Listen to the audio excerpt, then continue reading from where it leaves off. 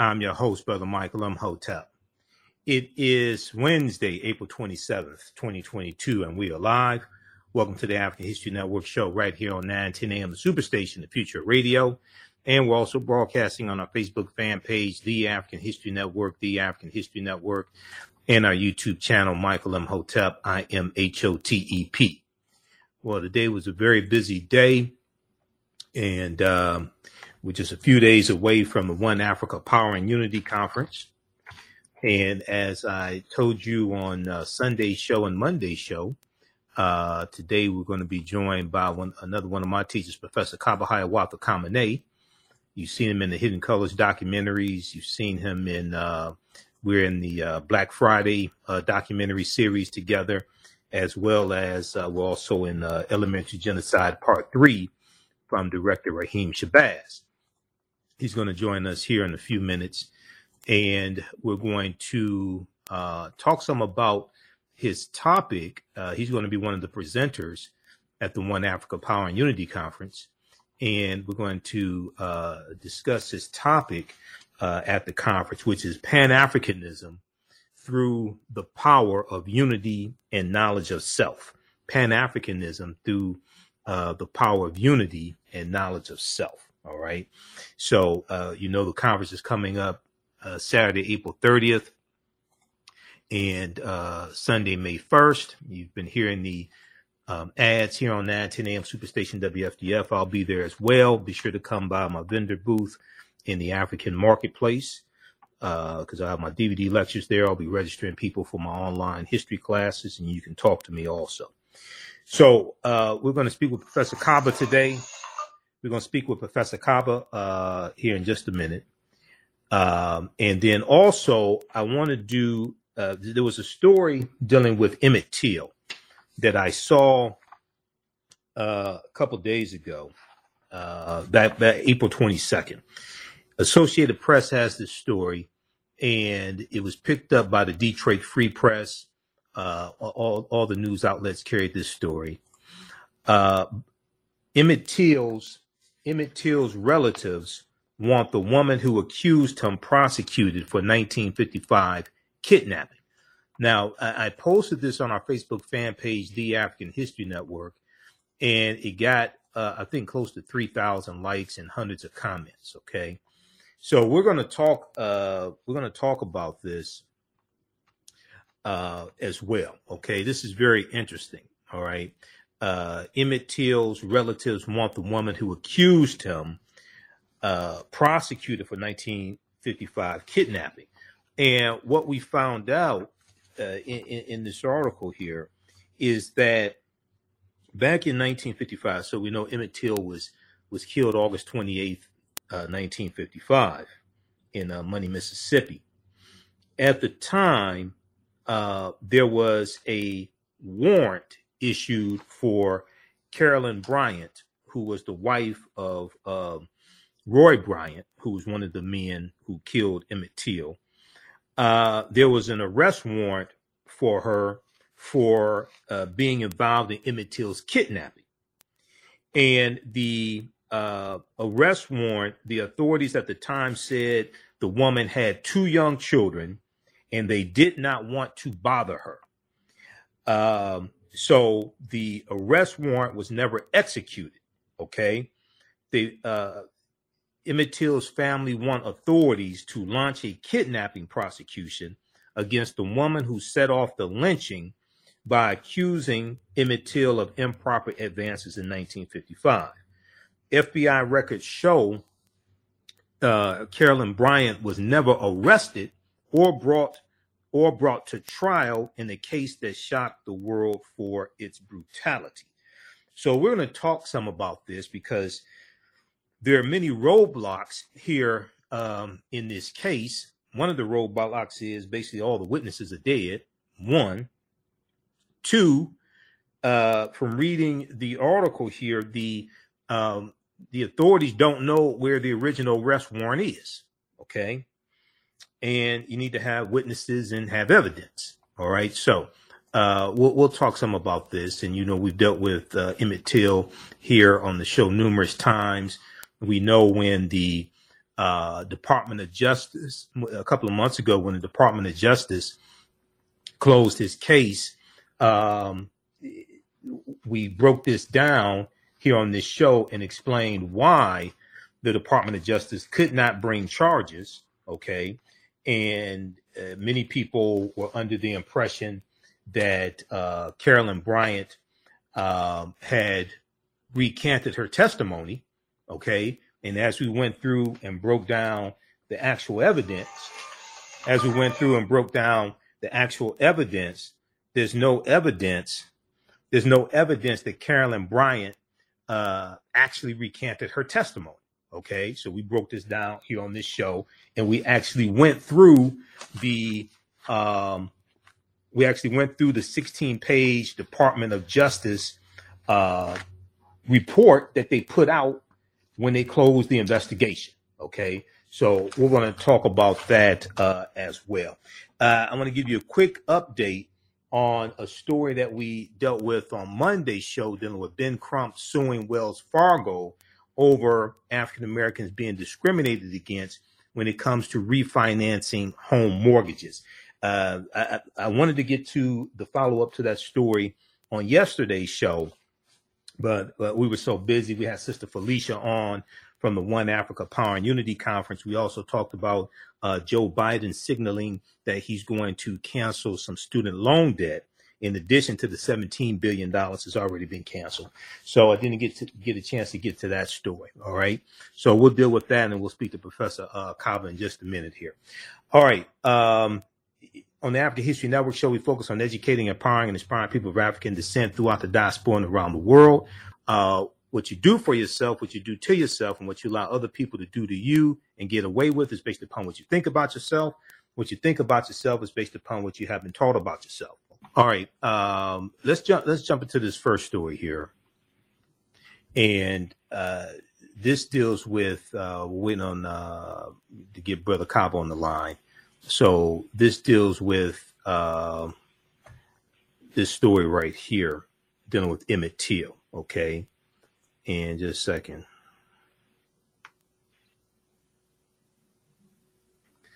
All right. Shakita, do me a favor. Can you get Professor Kaba on the line, please? Okay, so we covered this story on Monday. Now, back in March, there was a huge report from Bloomberg. Okay, BloombergNews.com. Wells Fargo rejected half its black applicants in mortgage refinancing boom. Wells Fargo rejected half its black applicants for mortgage refinancing, half its black applicants in mortgage refinancing boom. Fewer than half of black applicants were approved by the biggest bank mortgage lender. All right. So, and as we talked about a couple of days ago, 47% of African Americans who applied to refinance their home mortgage with Wells Fargo, only 47% were approved. Okay, compared to 72% of white homeowners who were approved to refinance their home mortgage. Okay. Now, on Monday, April 25th, 2022, civil rights attorney Benjamin Crump held a press conference alleging Wells Fargo's discriminatory loan practices kills black opportunity. Ben Crump, who has represented the families of Ahmaud Arbery and Breonna Taylor, held the press conference at the Mount Zion Second Baptist Church in Atlanta, and included several black homeowners who have joined the class action lawsuit against Wells Fargo Bank. All right, let's just go to break. You listen to the African History Network show right here on 910 AM, the Superstation and Future Radio. I'm Michael M. Hotep. We'll be back in a few minutes. The work that I do is larger than the fashion industry. It's larger than the art world. And I believe that I was born to bring newness into this world. I'm Kaima McIntyre. I'm 24 years old and I'm an artist. I create everything from paintings to jewelry design, metaphysical jewelry to be specific, and fashion design.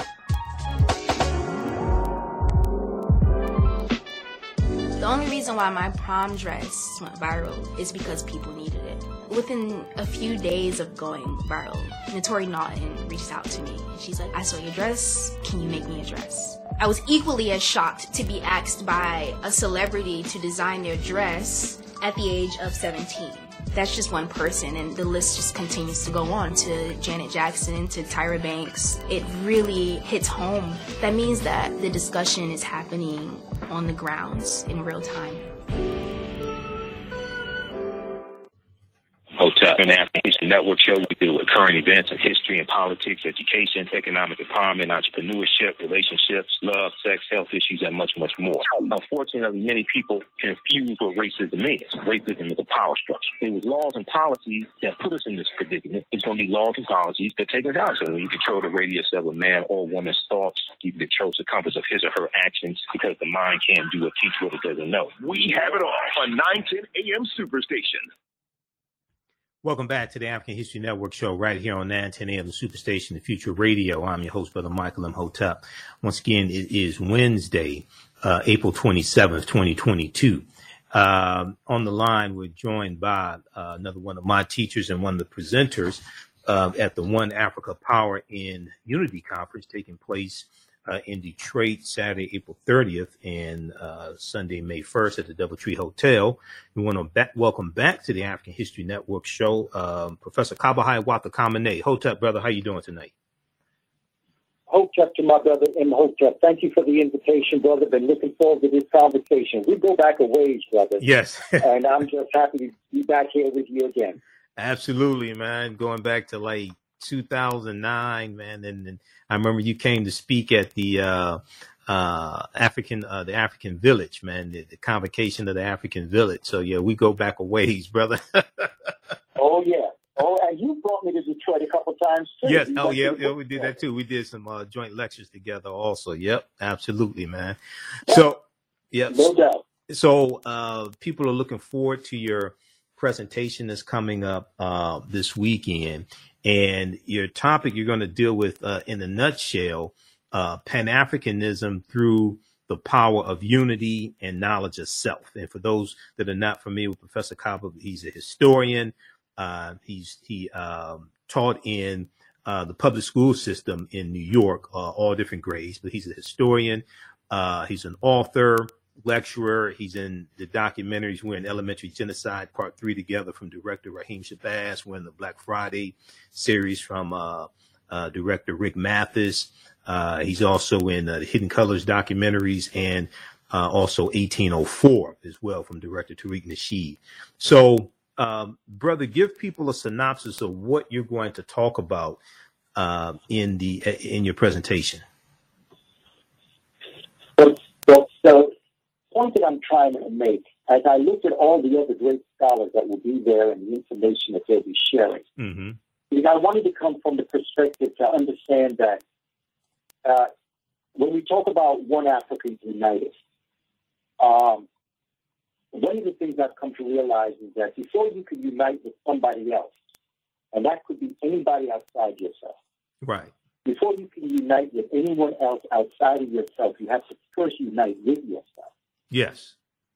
And the way in which I believe you unite with yourself is to know yourself. Mm-hmm. And so it becomes important that self-knowledge, know who you are. And when I say this, brother Imhotep, I'm not just speaking as an African. Yes. I'm speaking about as a human being, as an organism that's living on the earth. Who are you?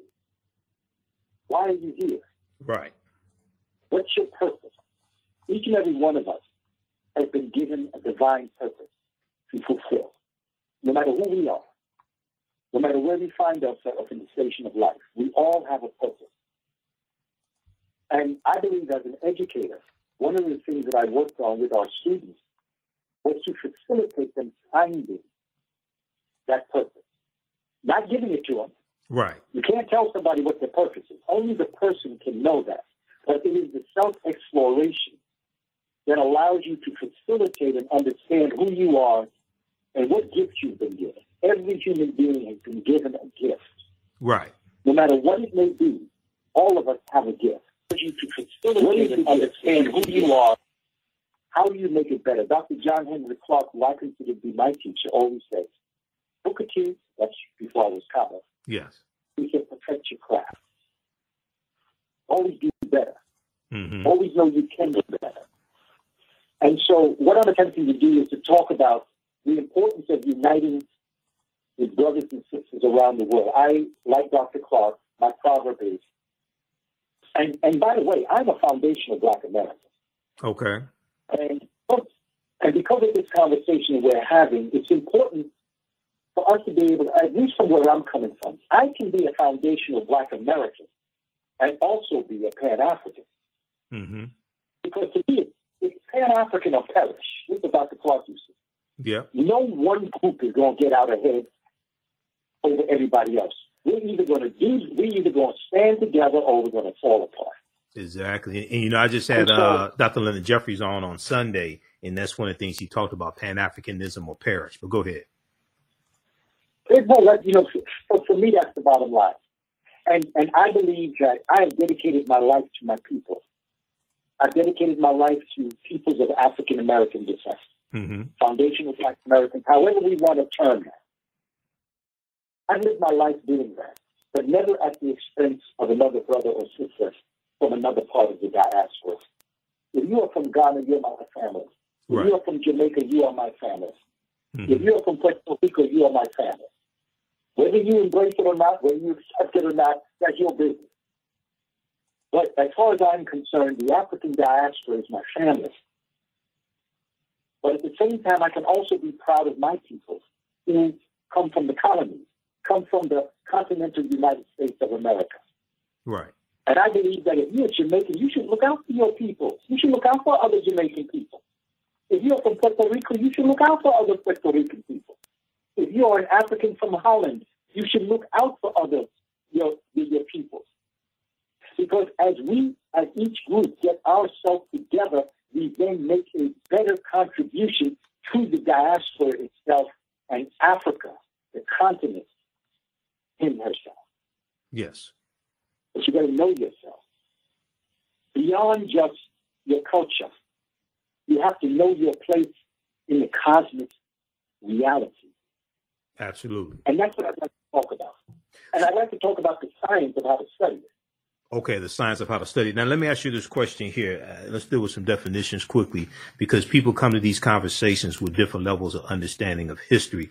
So please define for people what Pan-Africanism is, because you have some people who say, well, Africans are not Pan-Africanists. And you have some people thinking that they have to, Pan-Africanism is a religion or something like that, or I ain't no African, I'm Black. So explain to people, what is Pan-Africanism? Okay, from my definition, mm-hmm. just the way I'm contributing my ideas. Okay. Pan means all. Yep, in Greek. Yep. Africa means Africa. So Pan-African means all Africa. Now let me give you an African terminology. Okay. That my brother Baba Heru has given us. Okay.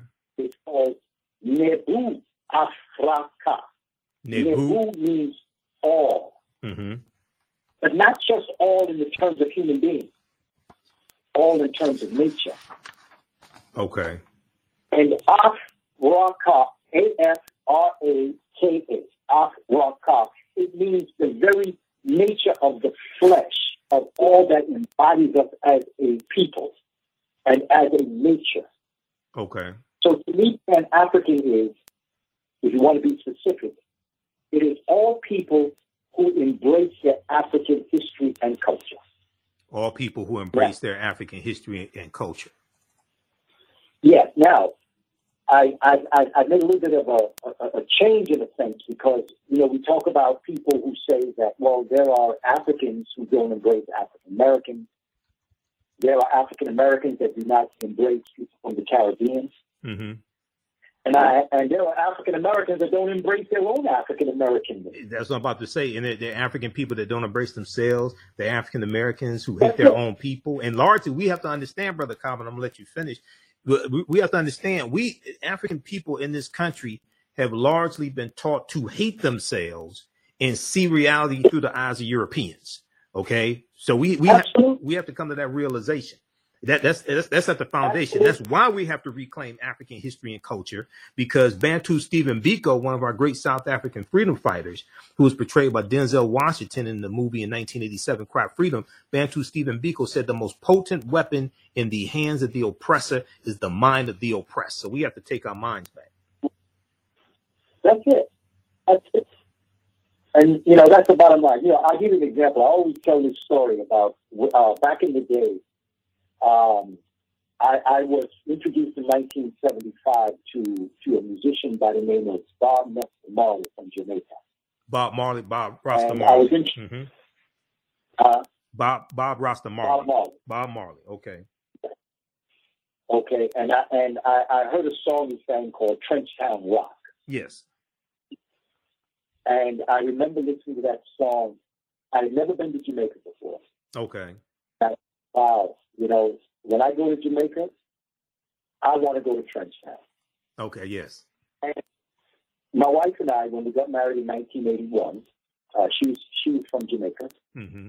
And we went for our honeymoon to Jamaica, and I met people there, and they said to me, is there anything you want to do? Like, you want to go to the Taino Museum?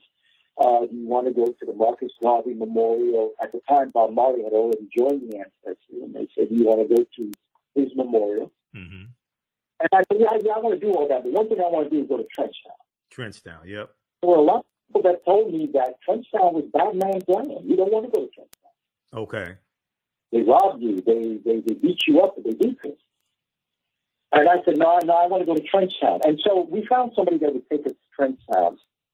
And we were driving in Kingston, and, you know, we kept driving. Then all of a sudden, the person that was going to bring us stopped the car, and they went inside. And we were waiting for her to come back. Okay. And I said, wow, it's taken her a long time to come. And they said, well, no, she went in to change her clothes. And I said, what do you mean? She said, well, this is her house right there. Okay. And I looked around, and I said, but she lives in Trenchtown. Because, you know, the way they were telling me, I was expecting to see something. Okay. And I looked around, and the only difference between her community and mine, I grew up in a project in New York, and our buildings were 6 stories high, and it was concrete on the ground. Trenchtown was 3-story high, and it had a dirt path. That was the only difference between Trenchtown, a dirt path, and where I grew up. The point I'm making is that they make us afraid of ourselves. Yes. When brothers and sisters coming to America, they say, stay away from an African Americans. They're bad people. Mm-hmm. Be scared of them. They rob you. They steal. They're into drugs. And so they make us afraid of each other, so we never know each other. Exactly. Okay, hold that thought right there, Professor Kaba. We're coming up on a break. Hold that thought right there. We're coming up on a break. They're playing my music. We'll let you continue on the other side of the break. Listen to the African History Network show. We're speaking with Professor Kaba Kamene, another one of my teachers. He'll be speaking at this weekend's One Africa Power and Unity Conference. Visit our website, AfricanHistoryNetwork.com. We have the information there. We'll give you more information on the other side of the break. We'll be back in a few minutes. Jeanette Davis is a well-established author with 6 published books. Black Survival in White America from Past History to the Next Century was published in 1995, and it delves into the history of African Americans before slavery up to contemporary times. The Great Divide Between Blacks and Whites was released in 2008, and her autobiography, Black Just Like My Mama, was published in 2010. Soulful Journey, The Business of Beings, was released in December 2021, and her 2 latest books, Echoes from the Heart, Love Throws Poetry, and Master Being Human, were both published in January of 2022. Jeanette Davis' writings delve deeply into the psyche of Black people from ancient to contemporary times. She cuts no corners and leaves no stones unturned in relating truth, letting the chips fall where they may on both African and European doorsteps.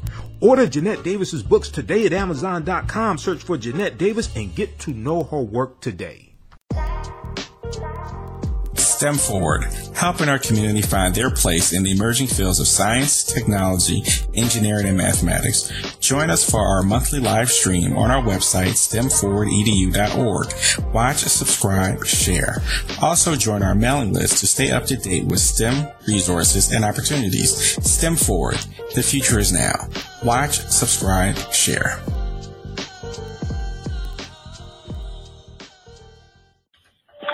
910, the Superstation, Detroit's only African-American talk radio. Welcome back to the African History Network show right here on 910 AM Superstation, the Future Radio. I'm your host, Brother Michael M. Hotep. It is Wednesday, April 27th, and we're speaking with Professor Kaba Kamene. The call-in number is 313-778-7600, 313-778-7600 is the call-in number if you have a question or comment. He's going to be speaking this weekend at the One Africa Power and Unity Conference. Visit our website, AfricanHistoryNetwork.com, AfricanHistoryNetwork.com. We have the information around the homepage of our website and the link to click on to register. This is taking place Saturday, April 30th, Monday and Sunday, May 1st at the Doubletree Hotel, 525 West Lafayette Boulevard. If you cannot attend in person, you can live stream it around the world. I'll be there at the conference also. Be sure to come by my vendor booth, and I'll have my DVD lectures there. You can register for my online history classes that I teach also. So let's go back to the phone line. Okay, Professor Kaba. So right before the break, we were talking about knowledge itself, and we're talking about Pan-Africanism and your concept of what Pan-Africanism is. Go ahead and finish your thoughts, please. My bottom line is that we have to introduce ourselves to each other. Yes. That's my point. My point is that when folk come here, we need to come together and begin to express ourselves as to who we are to our brothers and sisters. Yes. I have met phenomenal brothers and sisters from all around the world who respect, admire, and identify with us as their brothers and sisters. I spend great deals of time talking to brothers and sisters like that. I also know that there are those that may not care to be there, and I understand that too. I spend my time talking to those who are listening. Right. And it is they who we speak to that are receptive to us that then can go and talk to others to explain to them who we are as a people. Because as an African American, the one thing that's very important to understand when you come to America from any part of the world, if you're coming to America for a better opportunity, you need to thank African Americans. Yes. Because African Americans is what made America great. It is on our backs that America was built as the place that would be the kind of place that would give benefit and would be beneficial for other people. But if you don't know that history, then you come here with the explanation that other people who would wish to have you be against us, and you believe them. Right. No place in the world that I've ever visited that I do not pay homage and respect to the elders of that community. Right. Wherever it may be. In Mexico, Holland, UK, United Kingdom, Egypt, I pay homage to the Africans there because it is they who made their country what it is. Right. It is the African American, the foundational Black American, that labored on the enslavement camps here in the United States and gave up their lives, their blood, their sweat, their tears, and fought for a better opportunity that made America the so-called democracy that they claim it is. If you want to know how democracy is in America, look to the condition that African Americans are in. And that can be your measuring stick as to the success of democracy. And right now, as I look, America ain't doing too. Right, exactly. And we're also fighting against domestic terrorists and domestic terrorist sympathizers who are trying to overthrow the government, suppress our vote. They 147 of them, 139 in the Senate and 139 in the House and 8 in the Senate, voted not to certify the 2020 election results. And we see this constant erosion. We see this constant attack, not just on voting rights, but on African Americans in general. We see these anti-Black, anti-African policies being put in place. We look at Governor Ron DeSantis in Georgia. We look at Brian Kemp in Florida. So this is, as I've said before, and I want to go to this slide here dealing with a quick definition of Pan-Africanism from the book Pan-Africanism for Beginners here in just a second. But as I said before, all this is taking place right now, Brother Kaba, and you taught history. This is a continuation of the Civil War and Reconstruction. Okay, the January 6, 2021 insurrection is a continuation of the Civil War. And it's a continuation of Reconstruction ending, the Compromise of 1877, and the attacks on African Americans during the Jim Crow era after Reconstruction ends. It's a continuation of the Clinton, Mississippi riot of 1875, Vicksburg, Mississippi massacre 1874, all of that. So this is why it's so important to understand history. There was an article from Time magazine, and I have it up here on the screen so people can see it. This is an article I reference a lot, and I deal with this in my class that I teach, dealing with from the Civil War to the Civil Rights Movement and Black Power, 1865 to 1968. The name of this article is called "A New Report Finds That 45 States Are Failing to Teach Students About the Period That Shaped Race Relations After the Civil War." They're talking about Reconstruction. And they cite Eric Foner, historian Eric Foner, Pulitzer Prize winning white historian. But he draws a direct connection between the violence, the political violence, January 6th, and the violence that was imposed upon African Americans that brought about an end to Reconstruction. To one of the things was surrounding politics and to suppress our vote, and the violence that continued after Reconstruction ended as well. You want to comment on that? Well, that's why Dr. Clark would say, "I'm surprised that you're surprised." Exactly. I'm surprised that you're surprised. Yep. Nothing has changed. This is who they've always been. Mm-hmm. When people talk about the danger of democracy falling, America has never been democratic. Yes. Yep. Not to live up to its not to live up to its highest ideas, and to really live up to the Constitution, what it promises in the Constitution. There's never been that. Then not for us. Well, when they wrote the Constitution, African people were enslaved, and women weren't far behind that. Yes. Yep. So they have never done this. Mm-hmm. So that this is a work in progress right now, and it's African Americans who are the measuring of what a democracy is in America. Yep. And so we as a people have to get ourselves together. We must take the initiative to reach out to our brothers and sisters and to let them understand. This is why the One Africa Conference is so important, right? Because we have people like Dr. Theophilus Obenga and others who are coming with this knowledge and wisdom for us to be able to understand who we are as a people, as a global people. But I even take it further as it relates to the books that I've written, as it relates to us as a cosmic people. Yes. As a people of nature. And so we have got to take into our hands. Dr. Clark also has a piece up on YouTube where it's titled, "You Ain't Got No Friend." Mm-hmm. And what's happening now, even between Ukraine and Russia, I'm doing a webinar series. Okay. And it's up on my Facebook page. It's also on my website, www.kabakamene.com, where I'm actually tracing what is going on as the African is moving into the northern climate, getting caught in an ice age, and how they're acting. Mm-hmm. What's going on between the Ukrainians and the Russians was going on 5,000 years ago. There's nothing new here.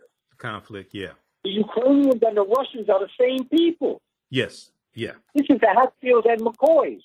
Right. They've been fighting each other. That's all they know is to fight each other.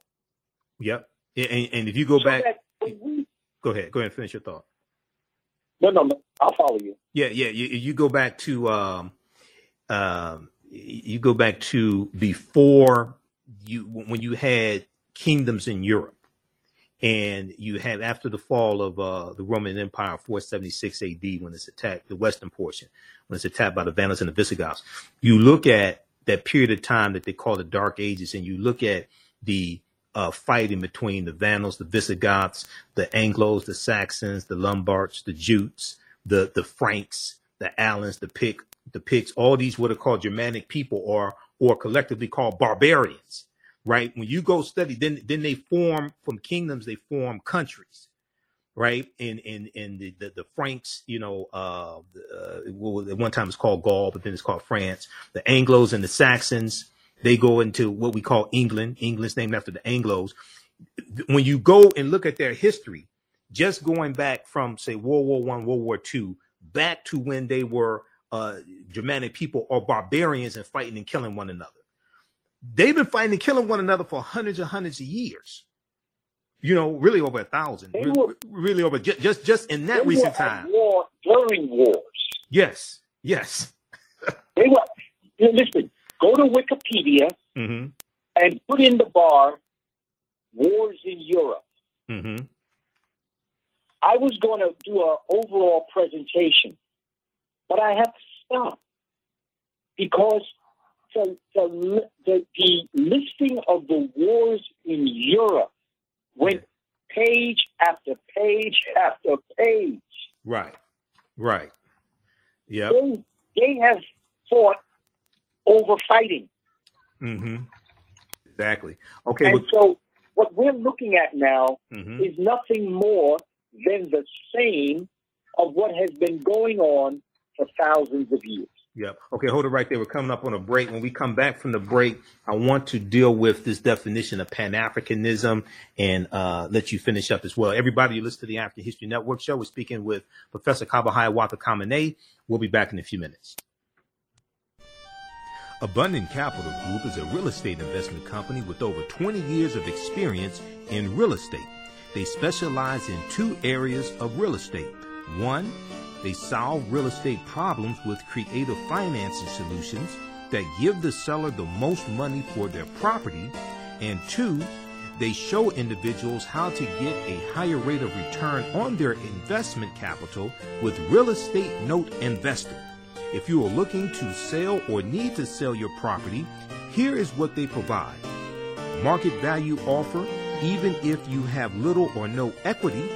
They typically pay all closing costs, which can be thousands of dollars.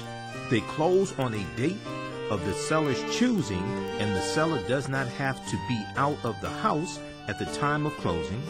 They take the property in an as-is condition, and the seller is not required to make any repairs. Give them a call or email them today for a free consultation and see how they can help you with your real estate needs. Call them at 973-475-8488. That's 973-475-8488. Visit their website, abundantcapitalgroup.com. That's abundantcapitalgroup.com. And email them at acg@abundantcapitalgroup.com. Follow them on Instagram and Facebook at Abundant Capital Group. The work that I do is larger than the fashion industry. It's larger than the art world. And I believe that I was born to bring newness into this world. I'm Kaba McIntyre. I'm 24 years old and I'm an artist. I create everything from paintings to jewelry design, metaphysical jewelry to be specific, and fashion design.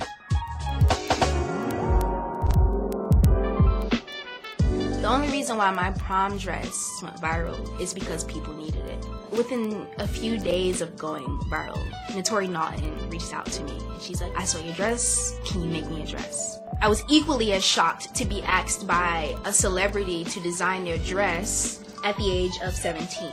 That's just one person, and the list just continues to go on to Janet Jackson, to Tyra Banks. It really hits home. That means that the discussion is happening on the grounds in real time. Welcome back to the African History Network show right here on 910 AM Superstation Future Radio. All right, we're speaking with Professor Kaba Kamene. He's a historian, lecturer, author, one of my teachers as well. We go back a number of years, and he's going to be one of the presenters at the One Africa Power and Unity Conference taking place Saturday, April 30th, Sunday, May 1st at the DoubleTree Hotel right here in Detroit. Okay, so we have the information at our website, AfricanHistoryNetwork.com, AfricanHistoryNetwork.com, and click on the link there. You can register for the conference. If you cannot attend in person, there's also a ticket for the live stream. So you can live stream the 2-day conference and watch from around the world. Okay. All right. So, Professor Kaba, right before the break, you were talking about wars in Europe. And I went to Britannica because I have a monthly subscription with Britannica. I pay them money each month. So I try to use these subscriptions that I pay everybody: Washington Post, New York Times, Reuters, Atlanta Journal-Constitution, Britannica, the Discovery Channel, National Geographic. I paid National Geographic. But I typed in wars in Europe here for Encyclopedia Britannica. And it comes up with the 30 Years' War, European History, 1618, 1648, the Iroquoians of Huronia, dating the years from 1754 to 1763, the Christmas Truce, World War I. Then they talk about the Balkan Wars, the World War I, 1914, 1918, World War II. Go ahead and finish your thoughts there dealing with the wars in Europe. My bottom line is, you know that now it's time for, Okay, you're breaking up. Say that sentence again. You were breaking up. We must get ourselves. We must get ourselves together. We must get ourselves together, family. Yes. And to me, it's up to us. Yep, exactly. And it's not over till we win. And that's my bottom line. We're spending too much time thinking about and talking about them. Mm-hmm. Every moment we spend talking about them is a moment we cannot spend talking about us. Right. Exactly. And this is one of the reasons why I say that when it comes to politics, we have to understand. So we had, I just had Professor James Small and Dr. Leonard Jeffries on the show Sunday. And one of the things Professor James Small is talking about, and when Dr. J and Professor Small teach, they talk about the pyramid principle. And the foundation gives us our African history and culture. This gives us, and then that's connected to our economic empowerment and political empowerment, right? And we have to understand that politics is a tool. Politics is the legal distribution of scarce wealth upon resources and the writing of laws, statutes, ordinances, amendments, and treaties, their adoption, interpretation, and enforcement. We should be leveraging our economics to force our political agenda and enforce our political agenda, as opposed to waiting on what are the Democrats going to do? What are the Republicans going to do? Damn all that. We need to be forcing our own agenda, taking control of our destiny, as opposed to leaving our destiny up to other people. That's the bottom line. Absolutely. Our proverb or our mantra when we get up every morning, mm-hmm. when we look in the mirror and love the creator that we're looking at, yes, we should say, if it is to be, it's up to me. Yes.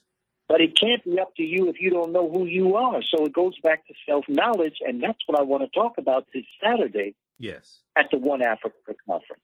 Exactly. Now, very quickly here, because we only have a few minutes left here in the show. The book Pan-Africanism for Beginners by Sid Lamel, pages 11 through 13. And I have a slide up here on the screen. I deal with this in a lot of my presentations. He gave a brief, general, easy to understand definition of Pan-Africanism. Pan-Africanism is an ideology that African people around the world and throughout the diaspora should be united. It deals with social, cultural, political, economic, material, and spiritual aspects. Okay, it doesn't matter who, and I added this in, it doesn't matter who your colonizer was or who your colonizer is. Okay, Pan-Africanism teaches that the fate of African people worldwide is intertwined, and we share not only a common history, but a common destiny. Do you think that's an accurate general synopsis of what Pan-Africanism is? Absolutely. And there's evidence of it. Okay. There's evidence of the cultural unity of Black Africa, as Dr. Sheikh Anta Diop has shown us, the great Senegalese scholar. Mm-hmm. When you look at the music of America, and you look at the music of Africa, when you look at dance, when you look at culture, when you look at our food, when you look at how we conduct ourselves, right? When you look at the spirituality of Nigeria, Yoruba, Mm-hmm. when you look at the spirituality of Spanish-speaking Africans that practice Santeria, the French-speaking Africans, Voodoo, yes, the Portuguese-speaking Candomblé, Obia of the English-speaking Caribbean, and whether they realize it or not, the American Black Baptist minister, all goes back to Africa. Okay. There is a cultural unity amongst us. Right. It differs because of geographic locations and because of different influences that environment may have. But when you get down deep inside of it, once you go back, you always get Black. Once you go back, you always get Black. Exactly. And the way I say it is, the deeper they dig, the blacker the planet gets. The more research they do, the older we get. Okay, because there's archaeological discoveries coming out, man, every other week, and they keep having to push the timelines back. You remember Juvenile had the song "Back That Thing Up" like 1999. I tell them I said when these archaeological discoveries come out, they keep having to back that thing up. They keep having to back the timelines up. Yeah, always, and it's going to go back even further, mm-hmm. and it's going to go back not only further but more accurately when we begin to determine for ourselves, yes, and we analyze our history. Mm-hmm. But we must do this. Exactly. You know, power is the ability to define and shape reality, and have other people accept your definition of reality as if it were their own. As our great scholar Dr. Wade Nobles teaches us. Okay, brother. Well, look, we're out of time here on the African History Network show here on 910 AM Superstation WFDF. Let people know how they can follow you, get in contact with you, your website, social media platforms. Thank you for the opportunity, brother. Family, please go to my website, www.kabakamene.com, KABAKAMENE.com. You can download my free e-course and study guide, and you can keep up with my work. You can also get my books that I've written, Spirituality Before Religions, Shabaka Stone, and Story of Professor William Leo Hansberry. And my Instagram page I use as my community bulletin board. I keep us up to date as the work that I'm doing, some of the ideas that I have. I post some of my ideas, and that's at Kaba Kamene, KABAKAMENE. And if you should be so inclined, my Cash App is $ Kaba Kamene 7. Okay. Thank you, family, for your support. Thank you, brother Imhotep. Let me just get it straight. $ Kaba Kamene 7. Okay. And also, shout out to Amadeus Christ as well. Kaba is in the documentary Out of Darkness from director Amadeus Christ. And I know Amadeus, we've done a screening together of the documentary. But also, Heavy is the Crown is the new documentary from director Amadeus Christ is coming out. And Professor Kaba and Professor James Small are in the new documentary Heavy is the Crown as well. Okay, brother, well, look. Go ahead. Heavy is the Crown I filmed in Detroit. Yeah, you filmed that in Detroit. Okay. All right. He filmed me for a documentary. It's dealing with business, so I guess hopefully it'll come out next couple of years. He filmed me. It was at Nandy's Knowledge Cafe. He filmed me when she was on Woodward Avenue. He filmed me there a few years ago. Okay. Yeah. So okay. All right, brother. Yeah, okay. All right, brother Kaba. Look, you have a good night. Hotep to you and the family. Congratulations on the new grandbaby. Also, I talked to your wife tonight. She told me you have a new grandbaby. That's it. I call her Kika. Kika. Sage Rose. Thank you, my brother, and the very best to you and to yours and to all that are listening. Yes. Keep in mind, keep on keeping on. It ain't over till we win. Yep. And for our children, the future wealth of the planet is solar power. Yep, solar power. And isn't it interesting where the sun shines the brightest, the people are the most melanated. It's like the Creator put wealth in our backyard. Right. All right, brother, we're out of time. Hotep, have a good night. All right, everybody. Thanks for those watching on Facebook and YouTube. Keep watching for a few more minutes. We're going to keep going. We're going to try to squeeze in this story here dealing with Emmett Till. Visit our website, AfricanHistoryNetwork.com. Right now, it's correct wrong behavior is not over till we win. Wakanda forever. We'll talk to you tomorrow. Peace. Okay. All right, everybody. All right. So that was Professor Kaba, Kamene. Great interview with him. And I want to remind you, you can still register for my new 10-week online course. We had class number 1 on Saturday, April 23rd, was class number 1 of Ancient Kemet, the Moors, and the Ma'afa, understanding the transatlantic slave trade, what they didn't teach you in school. We deal with thousands of years of history and what leads up to the transatlantic slave trade taking place. Okay. And we go through, look at this history chronologically. I do a PowerPoint presentation. We have book references, articles, video clips. And we have a preview of the class right on the homepage of our website also. I'm going to post a link here again. So the class is on sale, $80, regularly $130. As soon as you register, you can watch class number 1 that we just did. The next class is Saturday, May 7th, because I'll be at the One Africa Power and Unity Conference. And I was trying to see if there's a way I could do teach a class this weekend. I can't do it. I'll be at the conference all weekend. And then there's the gala. There's the gala Saturday night. So I won't be able to teach the class this weekend. So next class is Saturday, May 7th. Okay. I'm going to post the link here. As soon as you register, you can watch class number 1. There's also bonus content that you can watch, and I'm uploading more bonus content also. All right. And then we also have a bundle pack where you can register for all 3 classes that I teach. We have a bundle pack that's $120. That also includes from the Civil War to the Civil Rights Movement and Black Power, 1865 to 1968. Okay. Class number 1 starts up Sunday, May 1st. Sunday, May 1st, 2 p.m. to 4 p.m. Eastern Standard Time. All right. And that we deal with history from 1803 with the Louisiana Purchase and the Haitian Revolution through 1968. We deal with the Civil War, what leads up to the Civil War taking place, Civil War, Reconstruction, Jim Crow era, Great Migration, World War I, World War II, Civil Rights Movement, Black Power Movement. And we deal with all that history, okay? And we deal with it chronologically. So that second class starts up Sunday, May 8th. Then the third class that I teach is Great African Women in History, the Mothers of Civilization. So we have the bundle pack here. If you've taken any of my online classes in the past, email me at ahnshow@africanhistorynetwork.com, ahnshow@africanhistorynetwork.com. You'll get 50% off. All right. Okay. So I want to squeeze in this next story here.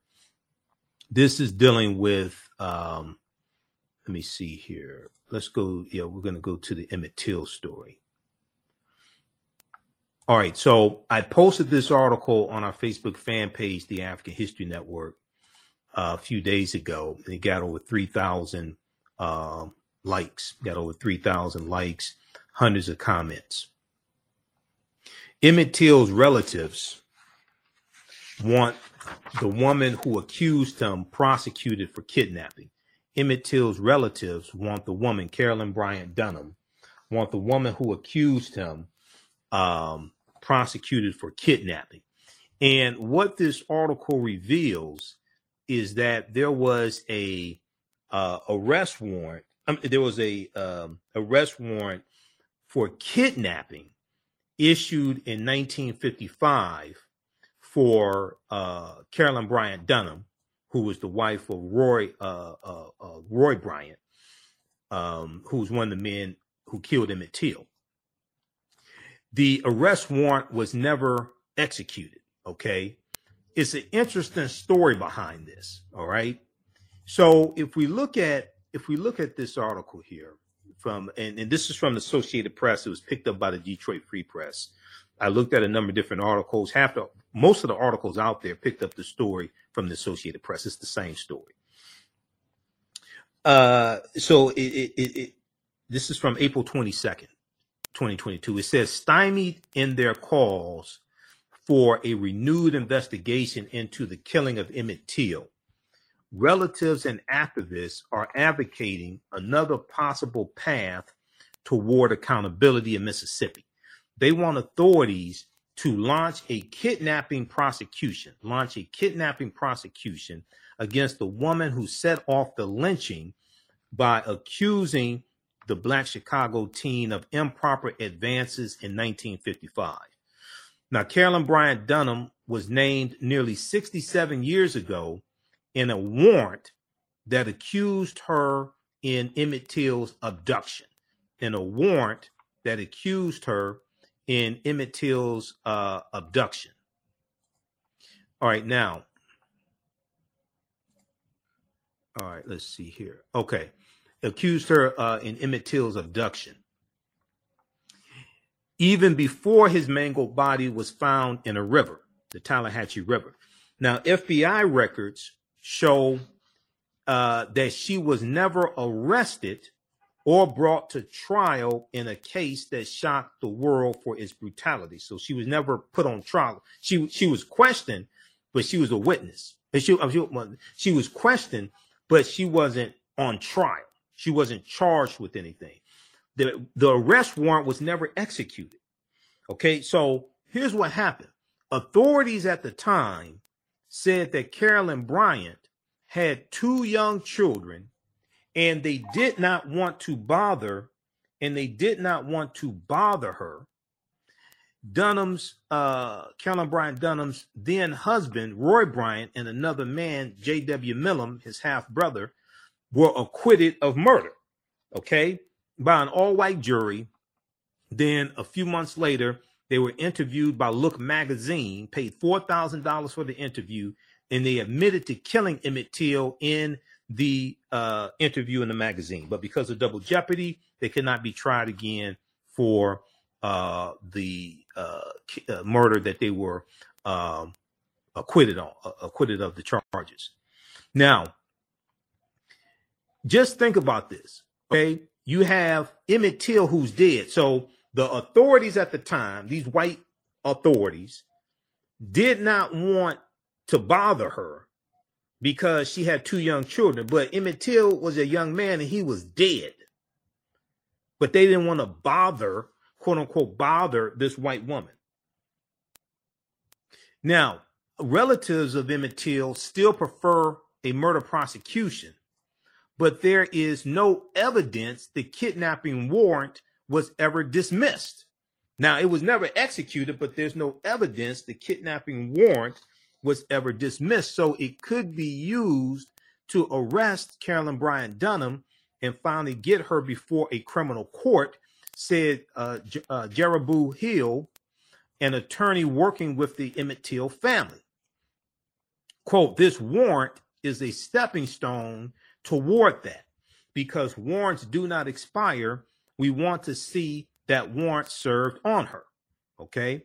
Now I think she's in the 80s. I think she's like 87, something like that. But there are problems here. There are many roadblocks because basically most of the witnesses have died. Okay. And this goes back to when we dealt with this a couple of months ago. And even last month when the Emmett Till anti-lynching bill passed and we dealt with that story, we went through the report that the Department of Justice put out about their investigation and why they were closing their investigation. Okay. And I know people were saying, oh, she recanted her testimony. No. One, she said she did not recant her testimony. 2, her daughter-in-law said she never recanted her testimony. 3, there's no evidence that she recanted her testimony. Okay, we'll talk about that here in just a minute because we dealt with this. We dealt with this last month, and when we dealt with this also back in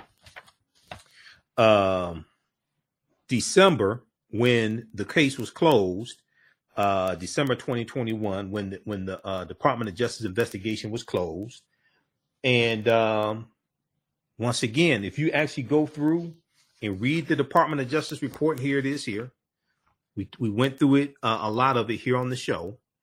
If you actually read through it, you'll see why they closed the report. The name of it is Emmett Till Notice to Close File. Emmett Till Notice to Close File. I'll go to it in just a minute. But it goes through step by step. It goes through step by step through the whole investigation, what they were able to find, what they couldn't find, lack of evidence, all of that. They go through and explain everything. All right, now, let's go back to this piece here. So witnesses have died in the decades since Emmett Till was lynched, and it's unclear. What happened to evidence collected by investigators. It's unclear what happened to evidence collected by investigators. Even the location of the original warrant is a mystery. They don't know where the original warrant is. It could be in boxes of old courthouse records in LaFleur County, Mississippi, where the abduction occurred. Now, a relative of Emmett Till said it's long past time for someone to arrest Carolyn Bryant Dunham in Emmett Till's kidnapping, if not for the slaying itself. Quote, Mississippi is not the Mississippi of 1955, but it seems to still carry some of that era of protecting the white woman, said Deborah Watts, a distant cousin of Emmett Till, who runs the Emmett Till Legacy Foundation. Now in her late 80s and mostly living in Raleigh, North Carolina, Carolyn Bryant Dunham has not commented publicly on calls for her prosecution. She did not seem to know she had been named in an arrest warrant in Emmett Till's abduction until decades later, said Dale Killinger, a retired FBI agent who questioned Carolyn Bryant Dunham more than 15 years ago. He said, quote, I think she didn't recall it. She acted surprised. I think she didn't recall it. She acted surprised. She's 88 years old, because I have another article here from Yahoo News that they picked up from AtlantaBlackStar.com. So I have a news she's right around 87, 88 years old. Okay. So here's a picture of her here and her husband. All right. Back at the trial. September 22nd, 1955. Carolyn Bryant rests her head on her husband Roy Bryant's shoulder after she testified in Emmett Till murder court case in Sumner, Mississippi. Okay. Now, the Justice Department closed its most recent investigation of the killing in December of 2021, when the agency said Carolyn Bryant Dunham had denied an author's claim. Author Timothy Tyson had denied his claim that she had recanted her claims about Emmett Till doing something improper to her in the store where she worked in the town of Money, Mississippi. The writer, Professor Timothy Tyson, could not produce. Now, this is extremely important. Okay. He could not produce any recordings. He could not produce any recordings or transcripts to back up the allegation, authorities said, that he basically started making about a month before he went on his book tour to promote his book about Emmett Till, called The Blood of Emmett Till. Emmett Till's relatives met in March of 2022 with officials, including District Attorney Dwayne Richardson, the lead prosecutor in LaFleur County, but left unsatisfied, Deborah Watts said. Quote, there doesn't seem to be the determination or courage to do what needs to be done, end quote. Well, see, the tricky thing is that you have to have evidence. And that's like was frustrating here. This is a 67-year-old case. Basically, most of the witnesses are dead. You have to have evidence. Richardson has been in office for about 15 years and was the first Black person to serve as president of the Mississippi Prosecutors Association. He did not return phone messages or emails seeking comment about a potential kidnapping case. Now,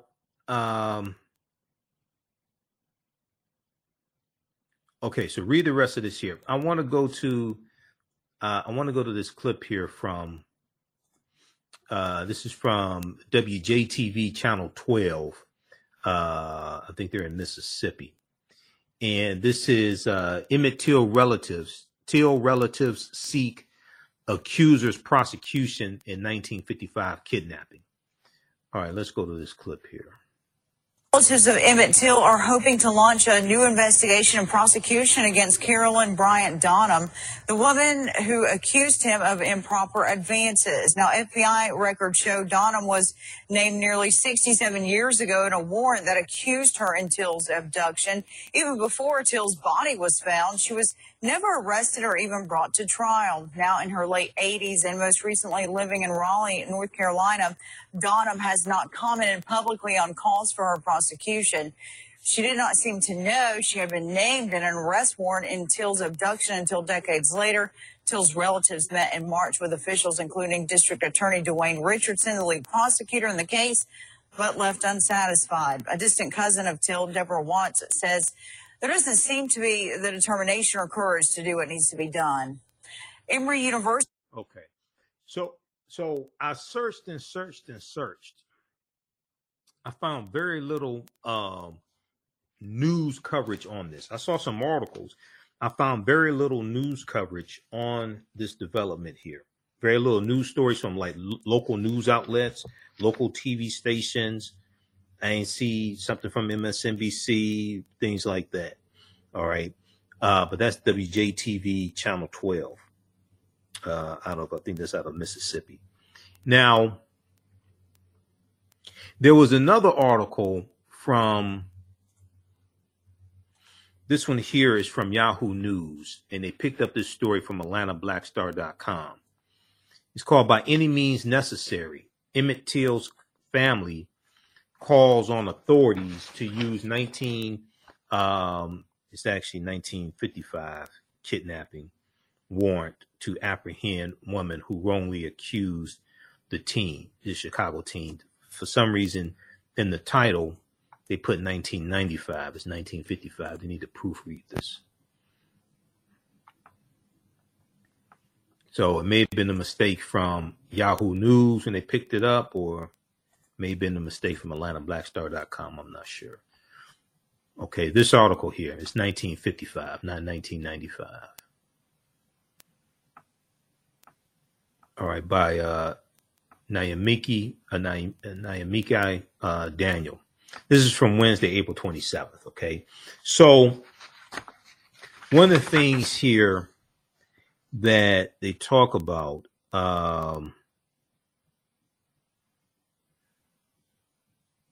in the article, we scroll down here, Roy Bryant. I want to go here to Duke University professor.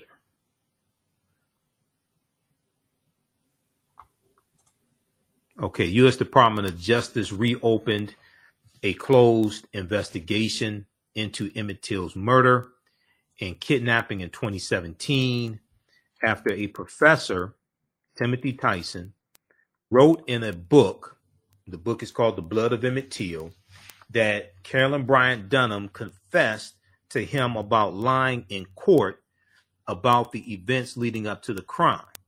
Okay, now, once again, when that story broke in 2017 and the headlines were saying that she recanted her story and all this stuff, I read numerous articles on this. I talked about it here on this show, the African History Network show. But I still had questions because I kept reading and reading and reading. And I'm like, okay, where's this smoking gun that you said that you had?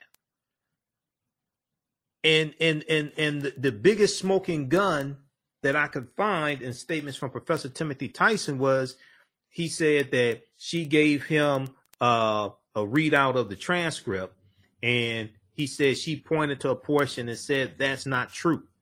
But he never said what was not true. He put out a statement that said, she said, nothing that boy did could justify what happened to her. Well, we know that. That's not evidence either.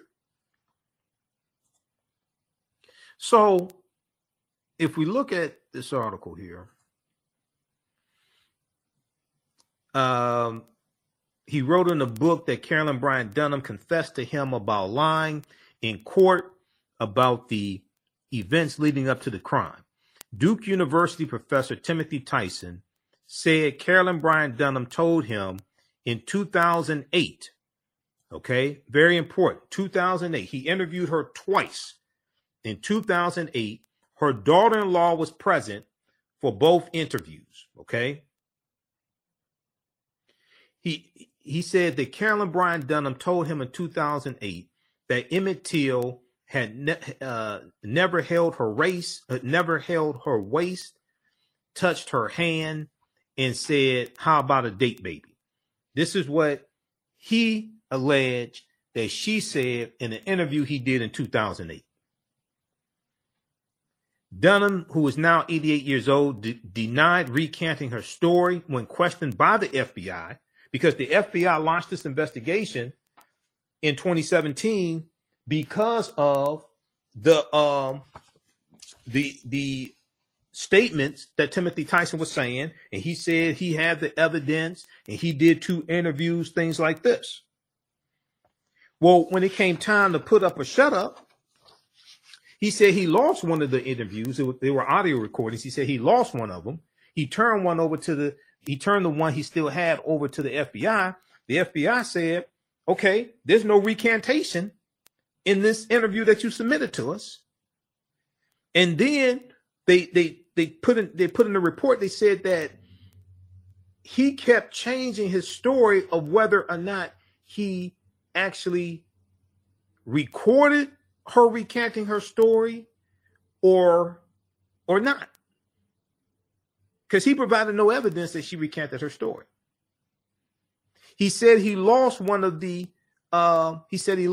interviews. Now, he interviewed her because he was writing a book. He said he lost one of the interviews. It was an audio recording. You don't back up your audio recordings on external hard drives. I'm not writing a book. I have 7 external hard drives. You don't back up. You interviewed her for your book in 2008. Now, first question I have to ask, and I've said this here on the show before. If you interviewed her in 2008 twice, and you thought you had smoking gun evidence, why the hell you wait till 2017 to say something about it a month before your book came out? That's the first question I have to ask. If you did 2 interviews with her in 2008, and you're writing your book, you interviewed her for your book, okay, and now you got smoking gun evidence, why'd you wait 9 years to say something about this smoking gun evidence?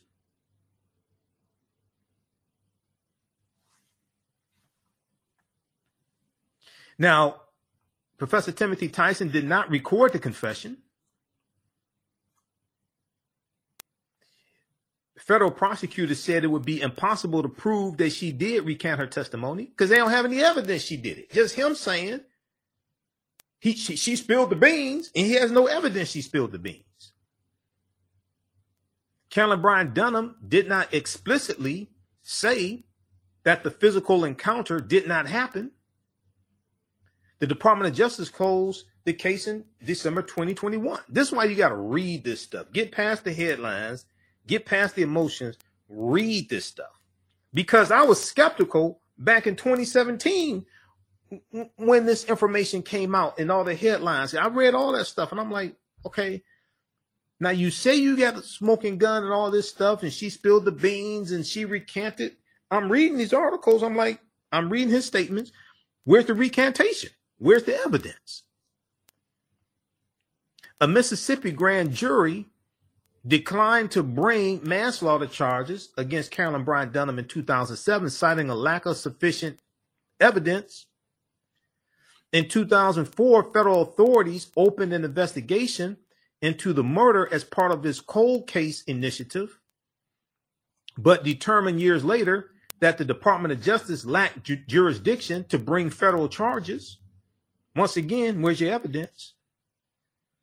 Quote, the government's reinvestigation found no new evidence suggesting that either the woman or any other living person, because all the witnesses basically are dead, that either the woman or any other living person was involved in Emmett Till's abduction and murder, end quote, the Department of Justice said in the December 6, 2021 media release, which is, and this is their 16-page report right here.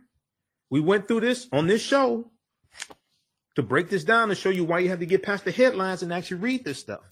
The Department of Justice said in a media release, December 6th, quote, even if such evidence could be developed, no federal hate crime laws existed in 1955. Even if, because the law ain't retroactive. The Emmett Till anti-lynching bill that just passed is not retroactive to 1955. Okay, the Emmett Till anti-lynching law that just passed is not retroactive to 1955. They didn't have federal hate crime laws in 1955. And the statute of limitations has run on the only civil rights statutes that were in effect at the time. And then also the statute of limitations for perjury is between about 5 to 7 years, depending upon the states. Depending upon the state. The trial was 67 years ago.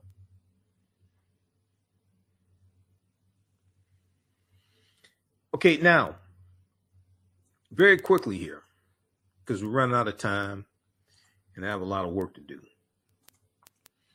If we go back and look at this report that we looked at before, and I'm just going to focus on pages 4 and 5. You can go read the rest of it. This is the actual report that the Department of Justice put out when they closed the case.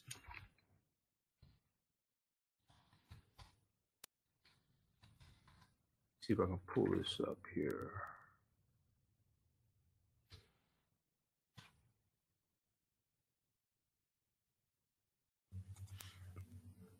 Okay.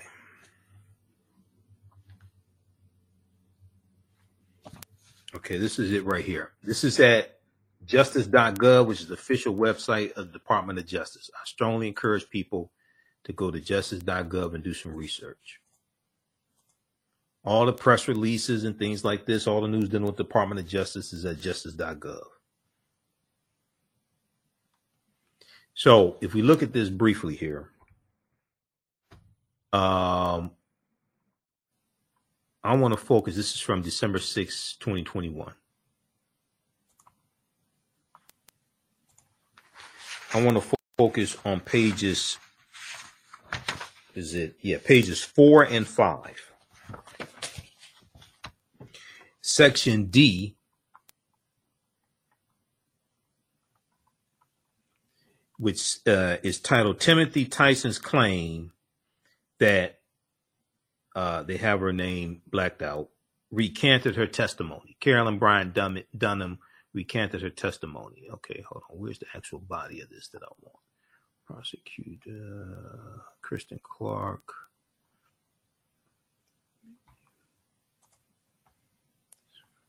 Where's the body of this?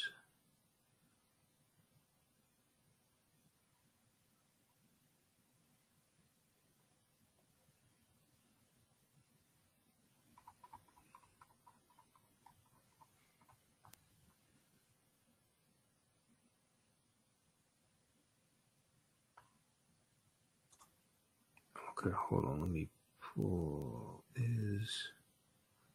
Okay, this is what I want right here. It's notice to close file. Emmett Till notice to close file. This is what I want. That's what the document is called. Emmett Till notice to close file.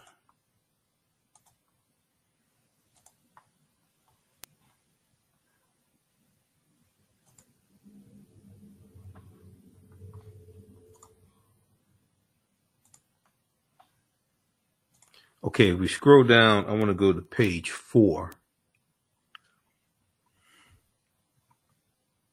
Okay, section B. I want to go to section D. Okay, this section C deals with the 2004 federal investigation. I want to deal with section D.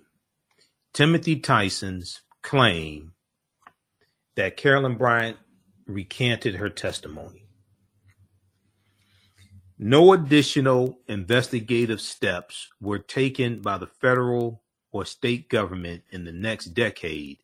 Then, shortly before the publication of his book, The Blood of Emmett Till, in 2007, Timothy Tyson, the professor,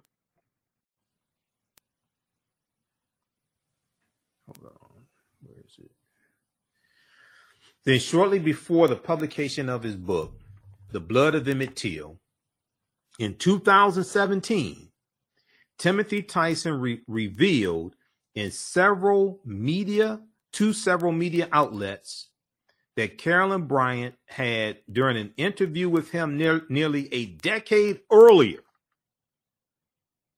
recanted the account that she had provided under oath during a hearing at the trial of Roy Bryant, her husband, and J.W. Miller. Okay, so you have to ask yourself this question. Now, just look at this here. If you got this smoking gun evidence, and you saying she recanted testimony, things like this, why'd you wait almost a decade to say something about it and reveal it to several media outlets, okay, shortly before the publication of your book about Emmett Till? Does that sound suspicious to you? I'm just asking, does that sound suspicious to you?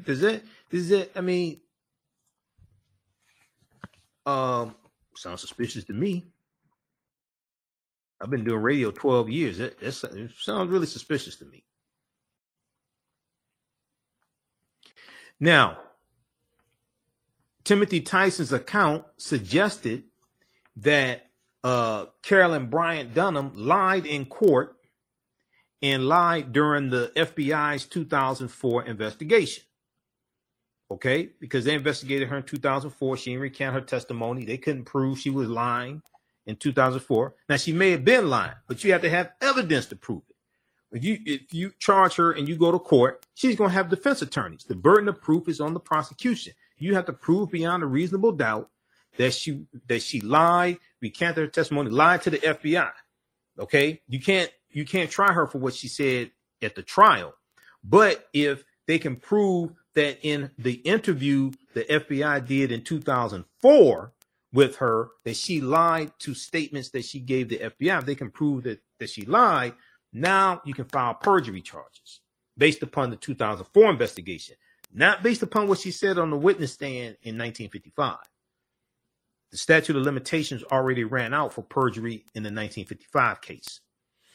Specifically, Timothy Tyson stated that Carolyn Bryant Dunham admitted that her representation that Emmett Till had made verbal and physical advances toward her in the store was, quote unquote, not true. This is the claim Timothy Tyson made. In the book, his book, The Blood of Emmett Till, which was published the following month, Timothy Tyson wrote that Carolyn Bryant Dunham said, quote, "I have thought and thought about everything about Emmett Till, the killing and the trial, telling who did what to who." And then she murmured, quote, "They're all dead now anyway."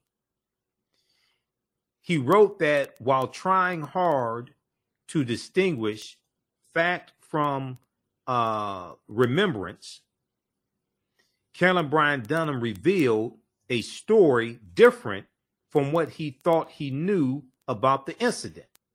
Specifically, he represented that Carolyn Bryant Dunham handed him a transcript of sworn testimony and claimed that part's not true. Okay.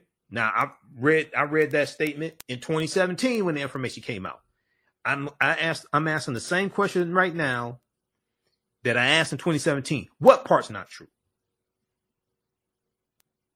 He then wrote, if that part's not true, I asked what did happen that evening, decades earlier.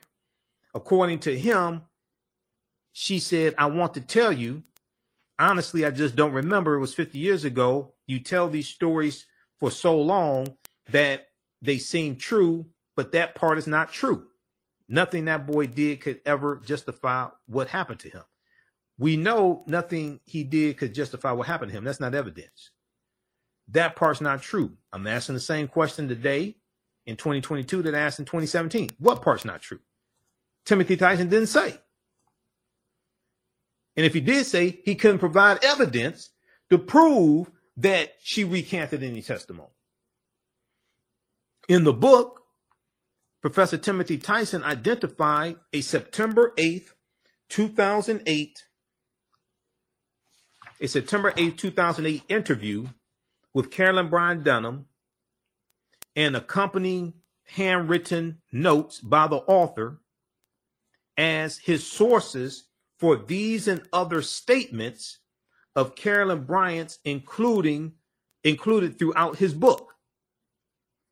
Professor Timothy Tyson also relied upon a draft memoir of Carolyn Bryant, a draft memoir Carolyn Bryant had written but had not published.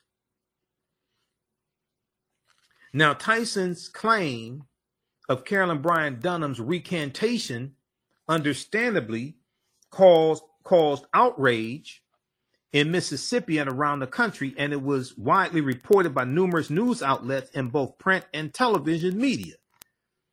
Interested parties questioned whether, having recanted her prior statement, Carolyn Bryant Dunham could be punished for her previous lies.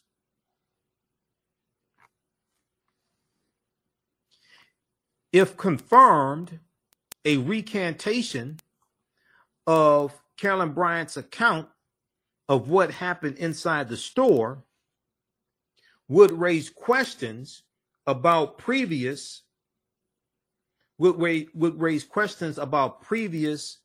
previous federal and state decisions to decline prosecution. The department's previous conclusion about what role, if any, Carolyn Bryant had in Emmett Till's abduction and murder, and whether any other person previously identified was complicit in the underlying crimes. And of course, a recantation would directly contradict both her testimony and the state proceedings in 1955 and the statement she provided to the FBI during the previous investigation.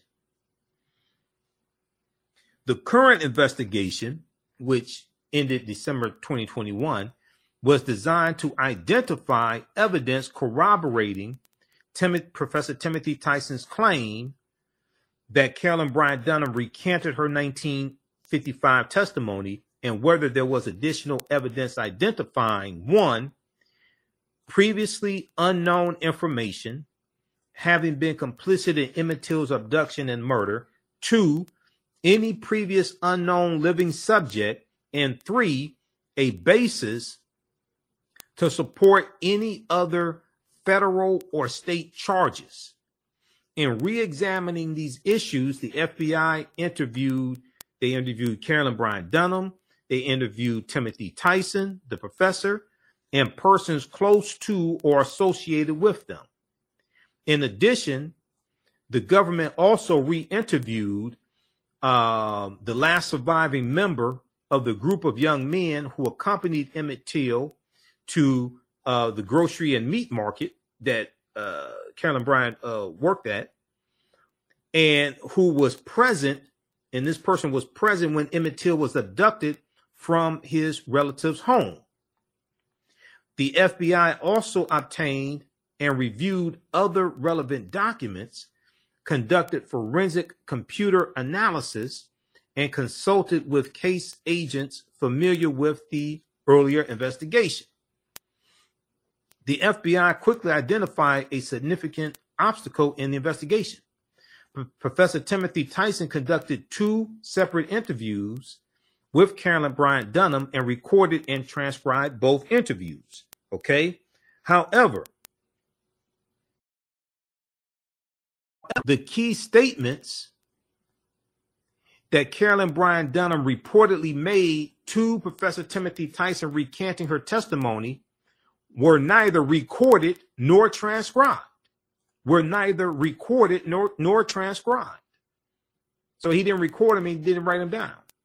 The FBI learned that Professor Timothy Tyson had lost one of the recordings, the one during which Carolyn Bryant reportedly recanted her earlier statements and sworn testimony. Still don't understand why you didn't back up your audio recordings on external hard drives. I'm still trying to figure that one out. Moreover, Professor Timothy Tyson, now this is really important right here. Professor Timothy Tyson gave inconsistent explanations of whether there had ever been a recording of the admission, and if not, why none had been made. Because he talks about how, she started spilling the beans before he could start recording. So did you record her recanting testimony, or you didn't record her recanting testimony? Do you have evidence that she recanted testimony, or you don't have evidence?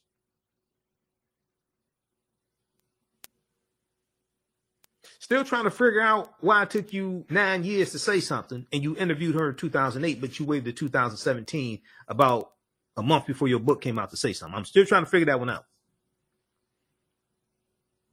Professor Timothy Tyson also gave differing accounts as to when Carolyn Bryant Dunham made the recantation. And Tyson told investigators that although Carolyn Bryant Dunham did not specifically identify any part of her testimony as untrue. This is important right here. This is why you got to read past headlines and actually do some damn research. Professor Timothy Tyson told investigators that although Carolyn Bryant Dunham did not specifically identify any part of her testimony as untrue, he understood from the context of their conversation that she was referring to her allegation that Emmett Till had physically accosted her in the store, and that this connection was recorded in his written notes. Professor Timothy Tyson's notes, however, do not include such a connection. Yeah, you go into court with that if you want to. That ain't going to work. That's not evidence. These facts would preclude the government from proving beyond a reasonable doubt that Carolyn Bryant Dunham recanted her previous testimony when speaking with Professor Timothy Tyson in 2008, and therefore that she lied to the FBI when she did not have done so. Read the rest of this. This is what I'm trying to explain to people. You got to get past headlines. I've been doing this for a long time. I had questions back in 2017. I'm like, okay, I'm reading this stuff.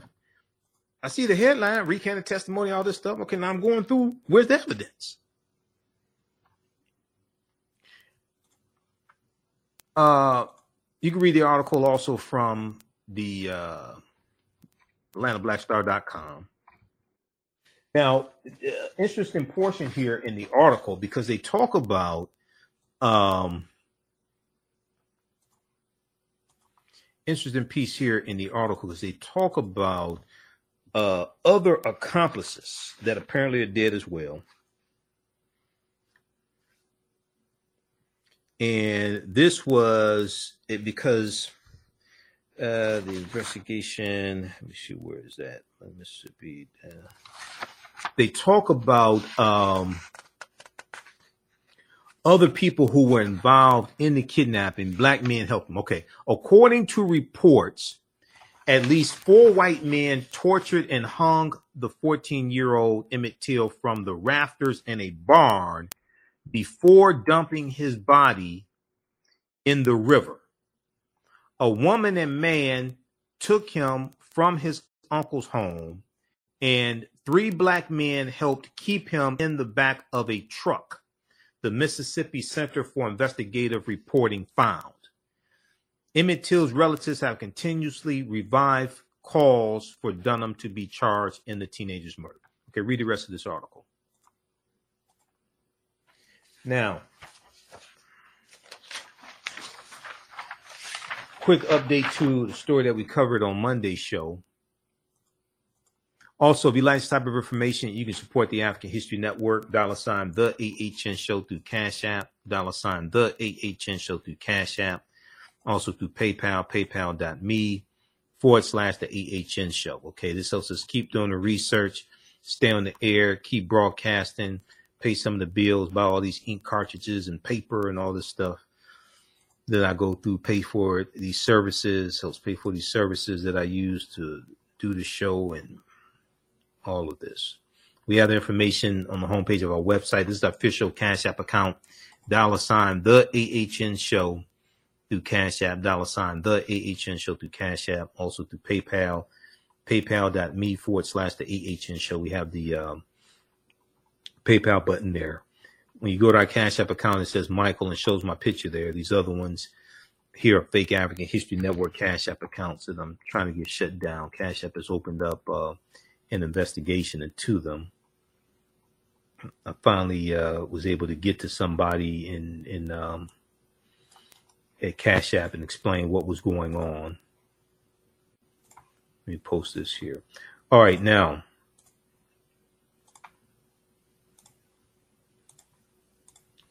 we talked about the Wells Fargo story on Monday, and we played an excerpt of the press conference that took place. And where is that? Black Enterprise had this article here. Civil rights attorney Ben Crump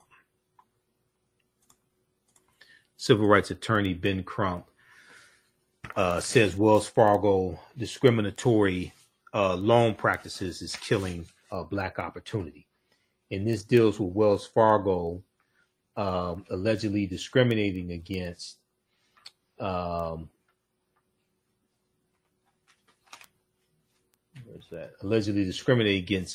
Americans trying to refinance their home mortgages. Okay. So there was a story that I saw. So there's a class action lawsuit filed.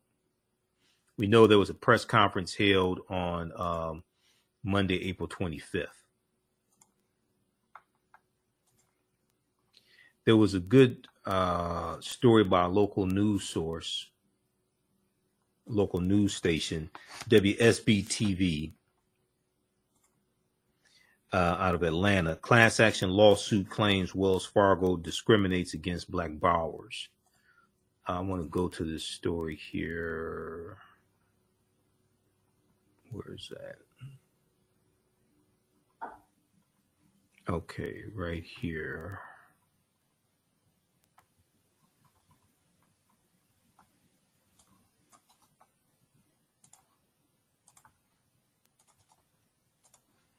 Okay, let's go to this. Let's go to this clip here, and this story here from WSB TV Channel 2, out of Atlanta.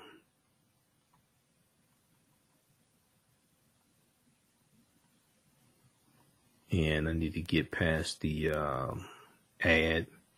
But a class action lawsuit alleges the banking giant Wells Fargo discriminates against African American borrowers at all stages of the home loan process.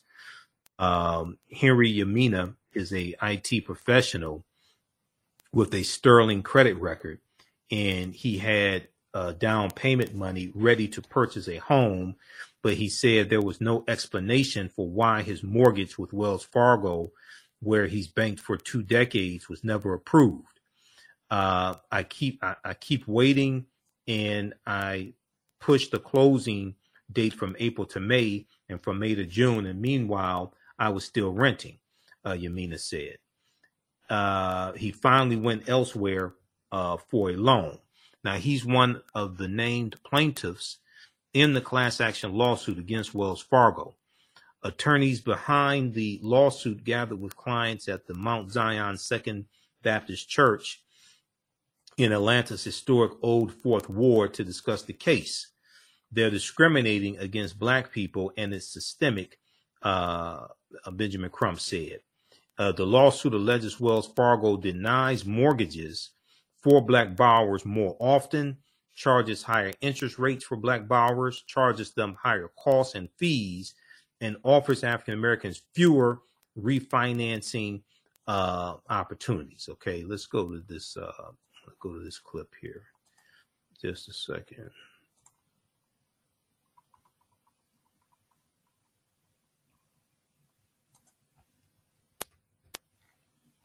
All right. Discriminating against African American. Action News investigation uncovers allegations of racial discrimination against Wells Fargo Bank. A lawsuit alleges that the bank's discriminating against African American borrowers. Wells Fargo customers who are part of the suit gathered today in Atlanta, sharing some of their stories. Channel 2 investigative reporter Justin Gray covering this tonight live in Atlanta's Old Fourth Ward Park. And Justin, this is a class action lawsuit that could eventually affect thousands of people. Yeah, Justin, the class action alleges that black borrowers are both more likely to be turned down for a loan and more likely to pay more for a loan at Wells Fargo. Wells Fargo tonight calling it an unfounded attack. I pay on time. My credit is good. An IT professional with a sterling credit score and down payment money ready to go, Henry Umayana, said there was no explanation for why his home loan with Wells Fargo, where he's banked for 2 decades, was never approved. I keep waiting, and I pushed the closing dates from April to May, from May to June. And meanwhile, I was still renting, you know. Umayana finally went elsewhere for the loan. He's one of the named plaintiffs in this class action lawsuit, alleging Wells Fargo discriminates against black borrowers at all stages of the mortgage process. Attorneys behind the class action gathered with clients today at the Mount Zion Second Baptist Church in Atlanta's historic Old Fourth Ward. They're discriminating against black people, and it's systematic. The lawsuit alleges Wells Fargo denies mortgages for black borrowers more often, charges higher interest rates for black borrowers, charges them higher costs and fees, and offers fewer refinancings. I thought I was a shoo-in. Atlanta resident Christopher Williams long worked in finance himself and says the real estate loan Wells Fargo offered him came with a much higher rate than it should have, and then he found elsewhere. My credit score was just under 800 before I applied. When they told me my credit score, when I applied, they told me it was 100 points less. Wells Fargo characterizes the lawsuit as, quote, unfounded attacks, telling us in a statement, we are deeply disturbed by allegations of discrimination that we believe do not stand up to scrutiny. We are confident that we follow relevant government-sponsored enterprise guidelines in our decision-making and that our underwriting practices are consistently applied, regardless of a customer's race or ethnicity. Seems like the only common denominator was the color of the applicant's skin. Now, Wells Fargo counters this evening to us that it is the largest lender for home loans for African Americans in the country. Now, the attorneys for this class action say they won't know how big the class is until they can get discovery, get documents from Wells Fargo, but they estimate that tens of thousands of black Wells Fargo customers could be impacted here. Reporting live in the Old Fourth Ward neighborhood, Justin Gray, Channel 2 Action. All right. So that's from WSB TV, Channel 2 in Atlanta. All right, look, we have to get out of here. Remember, at the African History Network, we focus on educating, empowering, and inspiring people of African descent throughout the diaspora and around the world. Right now, it's correct wrong behavior. It's not over till we win. Wakanda forever. We'll talk to you tomorrow. Peace. What does self-care mean to you? To us, it's an opportunity to reconnect with nature. A chance to create something remarkable. At Sage and Elm Apothecary, our handcrafted skincare and household products immerse you in Earth's sweetest nectar, connecting you to nature in a way you never imagined. See for yourself and visit us at sageandelmapothecary.com.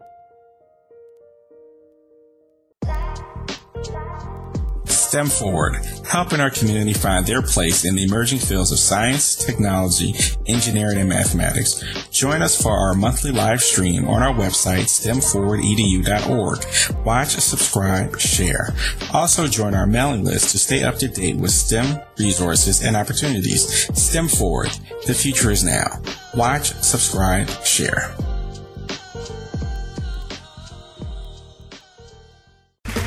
Okay, round two. Name something that's not boring. A laundry? Ooh, a book club. Computer solitaire, huh?